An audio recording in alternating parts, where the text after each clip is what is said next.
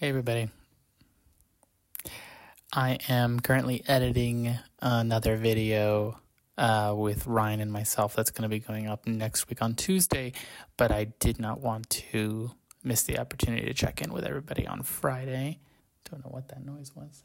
Maybe a ghost. But anyways, this is a little quick and dirty video because I don't have my whole setup as I am still editing stuff. But the Black Friday, Cyber Monday is coming up. We're all talking about it. I thought this would be a good idea, a good time to talk about something that's kind of blown up a little bit over the last while, and it's called TikTok Shop. And let's just get into it. Yeah? Okay, great. To be clear, I want to be making the distinction between TikTok Shop and live shopping on TikTok. TikTok Shop is the feature and functionality that lets you pin items that are for sale on TikToks, as well as showing that product on lives as well. But then if you go to the shopping tab and you see that marketplace where you see items for sale, that is TikTok Shop. Live shopping is something that is enabled through that offering, and a lot of times they're pinned together, but just to make sure we're not using them interchangeably, that's TikTok Shop versus live shopping. Similar to the video that we had a little bit ago, if you remember, like, this is a trend, what I like about it, what I'd like to see it do, what I'd love to see it do. What I like about it, I like that it's trading, like, the whole idea behind it and live shopping in general is that it's like this authenticity trade. Like, you're trading on authentic opinions. It's not unique to live streams. We've had blogs that talk about things to buy. Had long form YouTube videos that talk about things to buy where you're getting this authenticity. This is just like a shorter road from that initial kind of connection to when you eventually get the sale. They're reducing friction, the amount of steps that you have to take from wanting to see something, needing to get validation on it, seeing that there's good or bad reviews in the marketplace on it, and then eventually turning that into a sale. TikTok Shop and live shopping have really shortened that. I like that.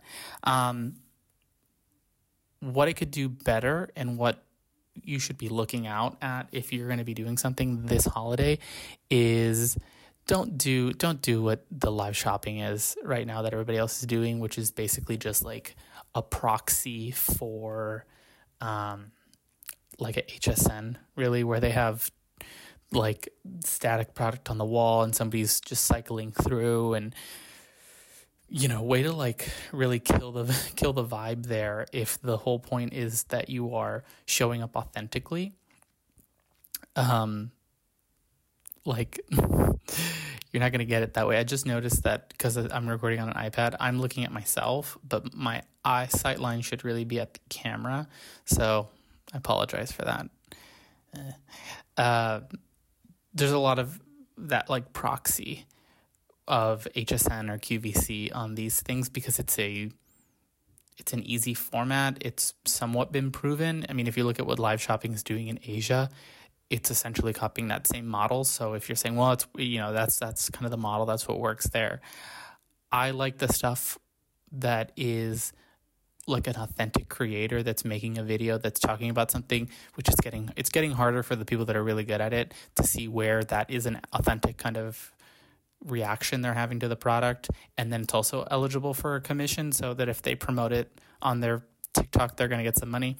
And the stuff that is meant to feel like that, most of the time you can tell it apart, but at least when I can or cannot, I feel like when done well, there's a genuine connection there, and that genuine connection restores some of that authenticity that I'm looking for when I'm going in for, reviews and stuff like that. The HSN proxy is what I'm going to call it. This kind of like, just like live shopping where it's all on a wall and it's like, look at this, look at that, look at this. That's not doing anything for trust. What I have seen, though, is that along that same line, like most things. You got scammers, you have people doing fraud now. They're advertising what looks like one product, hyping it up, and then when people start receiving the product, you are getting not what was advertised. Now, luckily, because TikTok moves so fast, that feedback loop on people getting the product, reviewing it, tagging whatever other product they bought, and then like that getting flagged and people know that that's a scam, that feedback loop is happening faster now than ever before, but it's still happening, and it might poison the well some on this live shopping, because I have seen people that get very vocal saying, never buy from TikTok, shop again. Everybody's motivated to just make sales. And that is like the darker side of that coin, I guess. If you co-opt everybody into becoming an affiliate, the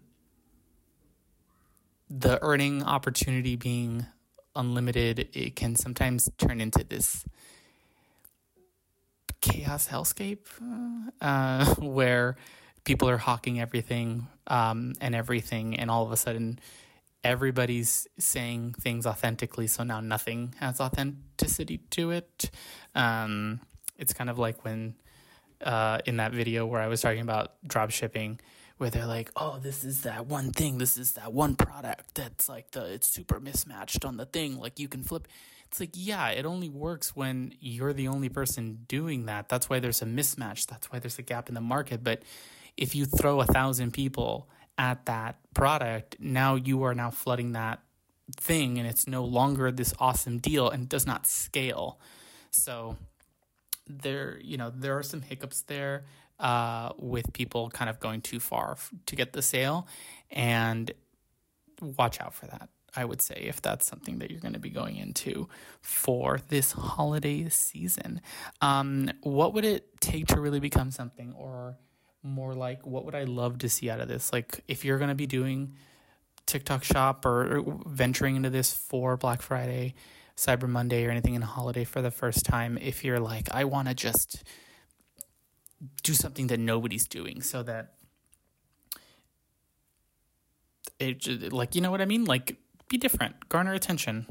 It's a really easy way to kind of outrank on what you get, on the kind of eyeballs you're going to get when there's something that's truly different like that. And I think if you blur the lines between engagement between entertainment and shopping, you're going to land on something really, really cool. It's showing up authentically, but you're not trying to just sell to us. You're saying, yes, so there is going to be product placement. There is going to be an integration of something I'm trying to hawk at you, but I understand you're here for content. You understand that I'm here to sell, and we've made this agreement between one another, and now we can move forward into something really engaging, because nobody's trying to like pull one over or fake UGC content or have an ad that is like, oh man, that felt weird. I think if you show up to that agreement very honestly, you can move past it and get to something that's really, really good. Something that I tried to do, I think it was a little bit too much ahead of its time, and the other parties were not as motivated. But at a company I used to work at, we tried to get something done with the Miss Maisel show that's on Amazon, or used to be on Amazon, and we tried to work with their, because it was a beauty company, so their makeup, all that was being used on set was our product already. And we were trying to work with the production team to get it featured on camera, and then we could leverage Amazon's like X-ray feature, where you can kind of pause on a show and get information on the actors and stuff like that. They had been doing some of that with product, where product would be featured and you could see it in that moment. But it had been done kind of retroactively up until that point, and not very intentional. But to have not even like a story element, but just a very intentional prop, like a lipstick that's being put onto this character that's known for being very glamorous, I thought it would have been this, like, we all know what's happening. It's not an accident that you're seeing it on the X-ray, that it's being featured right there. But in that moment, you're seeing that character, the story is engaging enough, and you're like, oh my gosh, that is amazing. I need that product. And you pause. Oh, it's right there. We've kind of already moved past that you're selling to me, that I'm there just for the content, and we've reached like a better agreement, and you get this like better experience from both ends. That kind of ooh moment where it works all the way around is something that I haven't seen done yet in live shopping, and it's obviously not the easy way to go, but I think it would be the very original way to break through the noise and get to something that nobody is doing with live shopping right now. So that's I had a little example here. This is consider this more of a spitball than anything, but like if you had something along the lines of like a Love Island show, or like a show that's that has like a reality element to it, where Survivor maybe, where you're watching it for other reasons than just the plot, that's an easy one to immediately start folding in product placement, or some other, not product placement, but like finding ways to highlight certain products organically within the live stream, to say, well, if it's Survivor and they're doing this challenge and it's being live streamed, and it's live streamed on TikTok Shop, or a platform that allows video and commerce to happen seamlessly between the two, and you see something on there in that moment, you're going to go, oh, well, that I'm engaging with that. I really resonate with XYZ. I love that thing they're wearing, or they're using this tool for this or that, and that looks amazing.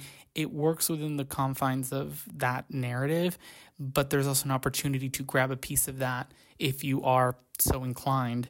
And then nobody feels like they were like taken out of that scene to get an ad sent to them. And the advertisers feel like they're getting way better targeting on the eyeballs, because it's not an ad, or it's not, I think it's the easiest way to say it is a more genuine expression of the relationship between advertisers and the audience that is giving its attention in exchange for content. I think ads are evolving, and we're going to have to figure out a new way to get to a place that's equitable for everyone if this system is going to remain in place in some way, shape, or form. I think TikTok Shop is a great proving ground for something like this, but there needs to be a point where we move past the quick sell or the live shopping, and we get to a more authentic place, because to me, those are going to be the ones that go viral for their content, and then you double dip and they go gangbusters on the sales because of the the virality of the content and the authenticity of the placement. So that's my 2 cents on that. I will leave it there. We're at around 15 minutes. So I will see everybody next week. You'll see a great rant between Ryan and myself on Ember mugs, like those mugs that keep your drink warm, and the like the blue collar aesthetic. Like when DeWalt made like the little AirPods, or when like Milwaukee that makes drills makes like a boombox or a thermos or something like that. So very interesting conversation, goes here, there, and everywhere. So I will see you then, and until that time, it's been business as usual.